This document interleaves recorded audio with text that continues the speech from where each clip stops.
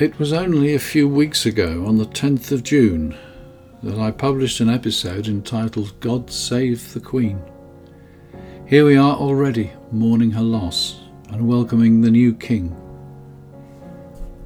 So much has been said, written and broadcast about the Queen that there's nothing I can add about her here. We are at the end of an era, and not only at the start of the new king's reign, but simultaneously at the outset of a new Prime Minister and a new government. It was clearly premature to entitle last week's episode The Way Ahead. The way ahead is far from clear. I'm using this week to meditate on events. There'll be a full episode of the Sustainable Futures Report on Wednesday, the 21st of September. I'm Anthony Day. God save the King.